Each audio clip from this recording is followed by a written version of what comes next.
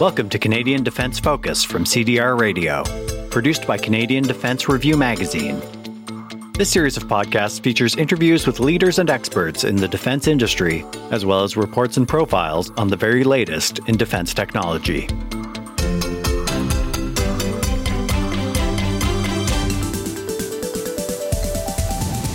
Hello, and welcome to another edition of the CDR Radio podcast. I'm James Careless, Ottawa Bureau Chief with Canadian Defence Review, Canada's leading defence magazine. This time on the CDR Radio podcast, we are conducting our annual interview with the Minister of National Defence. This episode is sponsored by CAE. Representing more than 75 years of industry firsts, CAE delivers the highest fidelity flight, mission, and personalized training programs powered by innovation. With cutting-edge technology and world-class training centers, CAE develops and deploys advanced training, simulation, and critical operations capabilities to make the world safer. CAE is the largest Canadian headquartered defense company, supporting training of all military pilots for the Canadian Armed Forces. At the forefront of sustainability, CAE became the first Canadian aerospace company to be carbon neutral. Visit CAE's website at www.cae.com and go to their Defense and Security page to learn more. The Honourable Bill Blair is joining us to talk about the $1 billion cuts at D&D, the readiness of the Canadian Armed Forces, and the state of various procurement projects. Thank you for speaking with us, Minister. Yeah, of course. It's my pleasure, James. Thank you for having me. This is our first opportunity to speak to you since you assumed the role of Minister of National Defence. How is your new job going so far, and what does this position mean to you? Actually, James, I believe I have probably the most challenging job in the Canadian government, but also the best job in the Canadian government. I spent most of my life in service and wearing a different uniform. But the opportunity to serve Canadians, to serve as the Minister of National Defence, is quite frankly the honor of a lifetime. And I have been so pleased and honored by the opportunity to work very closely with the leadership of the Canadian Armed Forces and to travel across the country, even around the globe, and meet with men and women who are serving in the Canadian Armed Forces uniform. It really is an extraordinary opportunity and a great honor. What are D&D's top priorities going forward in 2024? We have a number of significant ones. We are fully engaged in the reconstitution of the Canadian Armed Forces, I think for a very long period of time. There were a number of challenges that the Canadian Armed Forces have faced. We've seen it with our aging fleet of ships, with some of the challenges in procurement, and perhaps the most significant challenge that the Canadian Armed Forces is currently facing is the recruitment and the retention of the very best and the brightest to serve in the forces, in the Air Force, the Navy, and in the Army. I think there are many extraordinary opportunities for Canadians, but we've got to do a better job, quite frankly, of recruiting them, first of all, into the Canadian Armed Forces, and then addressing some of the challenges that they and their families face to ensure that they can continue to serve. We desperately need more people, and we have a responsibility to make sure that we address some of their concerns with respect to housing and childcare, to ensure that they receive all of the support and the very best of equipment so that they can do the important job we ask them. Now, it has been extensively reported that D&D has been asked to cut $1 billion in spending. How do you plan on implementing the cuts? Well, very carefully. And I want to assure you and the members of the Canadian Armed Forces, the direction that we received from the Treasury Board is to look at all of the ways in which every department in the government, and of course, the Department of National Defence is one of the more significant cost centers for the federal government, but to look at every way in which we spend money, but the very clear direction that we received from the Treasury Board and that I have given to the leadership of the Canadian Armed Forces and the Department of National Defence is that none of the reductions in spending that we are looking at can impact on, first of all, the capability of the Canadian Armed Forces or the support and services that we provide to the membership. There are a number of things, I think in every large bureaucracy, James, over time, there can be inefficiencies that develop in the way in which we manage certain of our administration, in which we acquire sometimes outside professional services. And I want to be very clear, some of those outside professional services are absolutely essential to the support services that we provide to the members of the Canadian Armed Forces, and we're not going to cut them. But we are looking at the ways in which we organize procurement, some of our administrative systems. We're looking at such things as the use of outside consultants that can be very useful at times, but sometimes cannot actually produce a tangible result that actually improves our capability. And then finally, we're also looking at the ways in which we manage ourselves. And so I've spoken to the Chief of Defense about how we manage executive travel, for example. We believe that there are opportunities to find efficiencies in the way we spend our money, but I also want to be really clear. As a result of Strong, Secure, and Engaged, our government has made a commitment to significantly increase defense spending through that program, which will, over a period of about 8 years, beginning in 2017, increase defense spending by nearly 70%. And at the same time, we've also brought forward other initiatives for the consideration of the government and the Finance Department with respect to our new defense policy update. We know that there are additional expenses and investments that we need to make in the Canadian Armed Forces to make sure that they have the capability and the readiness to answer the call for domestic callouts in our responsibilities in the Arctic, particularly for NATO, for NORAD, and in the Indo-Pacific. And so there are significant new investments that need to be made. But when we make those investments, we have to make sure that we're spending Canadian tax dollars efficiently and wisely, and that we are getting them a real return in the Department of National Defense for Canadians' investment in defense. On November 7th, 2023, the RCF commander publicly stated that the RCAF is not ready for conflict. On November 27th, the Royal Canadian Navy issued a YouTube video stating that they could fail to meet their readiness commitments in 2024.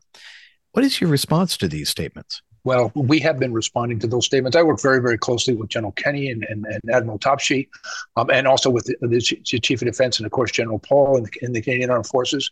We're all seized with the important task of making sure that we make the investments and create a capability and readiness for the Canadian Armed Forces. It's an all-hands-on-deck effort.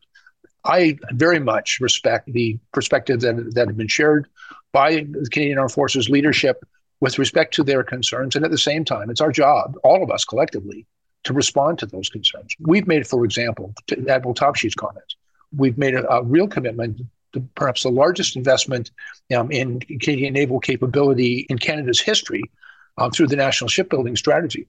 But Admiral Topshee, quite appropriately, is expressing concern about the timeliness of the delivery of that capability and the urgent need to continue to maintain, for example, the Halifax-class ships and the Victoria-class submarines. And so, he is quite rightfully expressing concern about the need to continue to invest and make sure we have the resources necessary to keep that fleet afloat while we deliver on our national shipbuilding strategy, 15 new surface combatant vessels, for example, 2 additional vessels to service that fleet. And we are well underway in the development of the delivery of 6 Arctic offshore patrol vessels. But the other thing that Admiral Topshee identified, and I think which is a concern right across the Canadian Armed Forces, is the need to continue to recruit and retain the very best people so that we can not only have the platforms for our forces to operate on, but the very best people in order to staff them. And that requires making investments in their training, making investments in their service. And Admiral Topshee's identified that. With respect to General Kenny, he does acknowledge that we needed to make significant new investments. But I would also point out that we've done just that. And over the past number of years, we've invested in over 148 new aircraft. And for example, we've made a commitment to the F-35 fighter aircraft. We've made a decision earlier last fall with respect to the multi-mission aircraft, the P-8 that we're going to acquire. We've also made real progress on our procurement of the RPAS drone system. There are a number of very significant investments we're making in new platforms, but also investments in those airfields, in the facilities that are there, the infrastructure that is required, and the training and recruitment of the people that we're going to need to fly them. So we are in the process right now, and I understand there's some frustration. I share it with how long these procurement processes take. But we're making the investments, and we're going to deliver on that capability. We're listening to the leadership of the Canadian Armed Forces and the men and women who serve in it, and we're doing everything we can to expedite those procurement processes and get them the equipment, the platforms, the infrastructure, and the support that they need. Canada's defense and aerospace industries have been eagerly awaiting the Defense Policy Update, DPU for short. Can you give our listeners an idea of what to expect from the DPU when it comes through? Absolutely. And first of all, as I said, we made a significant commitment in the Strong, Secure, and Engaged program in 2017 with significant new investments to reconstitute and rebuild the Canadian Armed Forces. But we've seen, as the world has has changed as the environment's become far more dangerous. The world is in fact a far more dangerous place with the invasion of the Ukraine, with the conflict that we're seeing beginning in the Middle East and threatening to spread beyond that. Some of the very significant challenges we're facing in the Indo-Pacific, and perhaps for Canada most importantly, some of the very real challenges that we are experiencing in maintaining the security and sovereignty of Canada's Arctic. And so because of those changes in the global environment, we know that the program that we initiated in 2017 under Strong, Secure, and Engage needs to be augmented with significant new investments. And so we've gone forward. The Minister of National Defense has gone to the government and proposed a number of significant new investments. And obviously there is consideration that the government of Canada has to undertake with respect to the current fiscal environment. But I think we've been able to make very clear the need to continue to invest significantly in the Canadian Armed Forces. And that's not just important to meet our international commitments and our domestic commitments for national defense, but I think it's also an important and necessary step to the Canadian military industry because they need clarity, they need certainty in order to make investments in their capabilities. I will tell you that the delivery of the Defense Policy Update is a priority for myself, for my ministry, and for our government, and we're working through that, the delivery of that update right now through a number of government processes and financial processes that we have to undertake. You recently announced enhancements to Operation Reassurance to boost Canada's presence in Europe. Please tell us about those. Yeah, I had the opportunity to travel over to Latvia with the Chief of Defense just before Christmas. And we had an opportunity to meet with some of the people there. And I also had the opportunity to meet with the Latvian officials and the Minister of National Defense and their Prime Minister in that country. We have made a very significant commitment in Operation Reassurance to NATO to lead the forward battle group there. And we've made a commitment to increase its strength. Right now, we have about 1,000 personnel deployed there. But we're going to raise that to brigade strength. We're working very, very closely with some international allies. We've recently had a very important announcement from the Swedish government that they're joining that commitment in Latvia. But it's not just a matter of deploying personnel. We have to make sure that we have the air defense systems. We've recently moved 15 Leopard tanks over into Latvia for our people's use as well.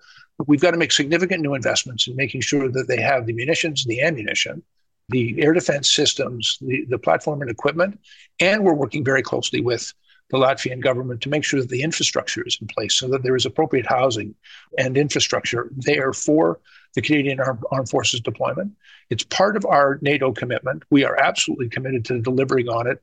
And one of the reasons I went there was to make sure that we were on track and we had a clear understanding of what needed to be done and that the work was going to proceed. We are committed to, and we've made a commitment to the Latvian government to be there and to stand up that brigade in 2026. And there's a very clear schedule, I think, of delivery of a number of capabilities that are going to be important there. Now, you've mentioned a few times that the CAF is facing a critical personnel shortage. Where do we stand in terms of getting new recruits? Why are we having problems getting them? And what will it take to keep the people we have? There's a lot in there to unpack, and I appreciate the question, James. One of the reasons, first of all, I've talked to my counterparts, ministers of national defense, the best job in government, but the most challenging job in government in every country of the world. And many of them are facing exactly the same challenges, but even in the United States, with the exception perhaps of the Marines, the U.S. Armed Forces are facing very similar challenges in recruiting the number of people that we need. And so that's clearly going to require innovation and different approaches to make sure that Canadians understand that there are real opportunities there. And just one of the things that we did, for example, last year is we've opened up. It used to be required that you had to have Canadian citizenship to serve in the Canadian Armed Forces. There are literally tens of thousands of Canadians who are permanent residents who have come to this country and we believe can serve. And so we've opened that up. That work is underway. The Canadian Navy is also looking at some innovative ways to get people into the naval experience and to understand that there are opportunities there. And so recruitment is into public service is a challenge that this country, as many others do, are facing, but we're also responding to it in a very positive way. But even beyond that, one of the challenges we face is I've traveled across the country and visited military bases and spoken to the men and women who serve. They talk about some of the challenges they face because of the nature of service in the Canadian Armed Forces with movement and deployment and transfers, et cetera, that it can be very significantly difficult for Canadian Armed Forces families to get adequate housing, to get access to childcare services, to get the health services that they require, to essentially get the supports that they need in order to continue to serve, but also to make it, make sure that the supports are there for them and their families. And so those are investments that we also recognize we have to make. It's a significant part of what we brought forward in the defense policy update. New investments in housing for force members, new investments in childcare services on a number of bases across the country where people are facing challenges. We recognize that it's important not only to recruit the very best and the brightest, but to address the very understandable and legitimate concerns that they express to us about how difficult it can be. We also recognize that if we fail to meet that challenge, even procuring new platforms like our new surface combatant ships or even new submarines, new airplanes and fighter jets for our forces, none of that will be effective if we are not able to recruit the very best people into our organization, into service in national defense. But I think solving all of those problems can really make a difference. And so we're working very hard. I will tell you that there's a good understanding right across the leadership of the Canadian Armed Forces about our need to make sure that we provide a work environment which is safe, secure, respectful, and supportive of all of the men and women who serve. And we understand our responsibility to make sure that we get the very best of equipment. The nature of warfare is changing. The nature of defense right across the continent is changing. We need to make significant new investments in keeping up with those challenges, and we're working very hard to do just that. Now, speaking of investments, Canada is buying up to 16 P-8A Poseidon aircraft for the RCAF. There was some controversy over the government's decision not to open up that procurement as a competition. Why was that decision made, and why did Canada decide to purchase the P-8A? A bit of a shout out to Canadian aeronautic industry. We have a very robust industry here. I believe it has great capability now and in the future. But at the same time, we listened very carefully to the Royal Canadian Air Force, who said that they had an immediate need to replace the Auroras, which had been in service for nearly 40 years. And unfortunately, as great as the crews that serve on those Auroras are, those planes had reached the limitation of their capability and the work that they do for us. In submarine tracking, in search and rescue, it's a multi-mission aircraft, and a number of really important capabilities had really reached its limit. The platform itself had reached its limit. And we heard very clearly that we needed to upgrade that fleet in order to be able to respond to the new and emerging challenges that the Canadian Air Force was facing. And there was issues around urgency of replacing that platform, but also about issues around interchangeability and interoperability with some of our allies. And so we went out and looked very carefully at what the capabilities requirements were for the Canadian Armed Forces. And we did give the opportunity to industries, not just in Canada, but around the world, to tell us what they had on offer. And unfortunately, there was really only one choice. The P-8 was the only plane that currently in service, which is used by the Americans, the Brits, the Australians, and many other of our allies.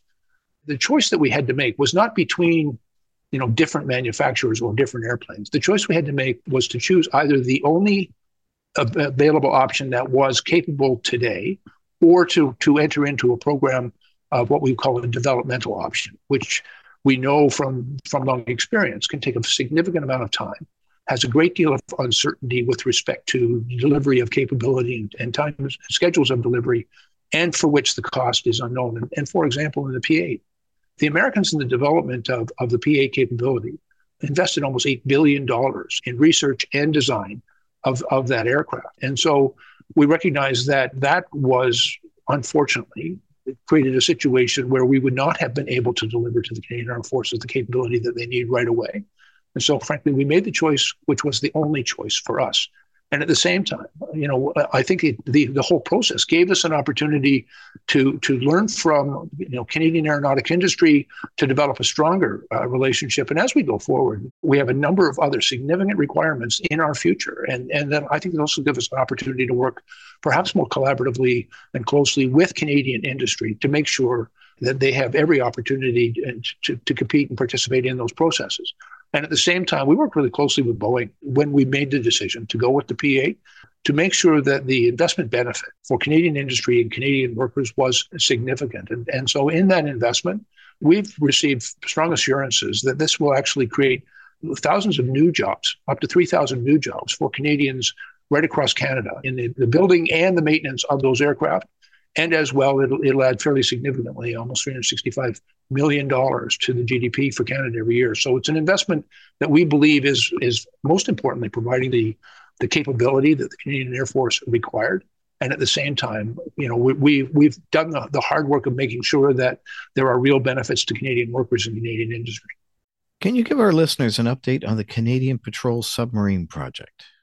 The Royal Canadian Navy has been doing a fair bit of work in looking at what capabilities are required. As I'm sure you and your readers are aware, we are maintaining the Victoria-class fleet, but it becomes increasingly challenging over time. That is, again, a submarine platform that has been in use for very many years. And our ability to maintain that fleet and to keep it operational is challenging and increasingly challenging over time. And so Canada is very actively considering a number of our options. I know a number of your readers were quite familiar with the AUKUS initiative, which involved the transfer of nuclear technology for nuclear submarines to Australia from the United Kingdom and the United States.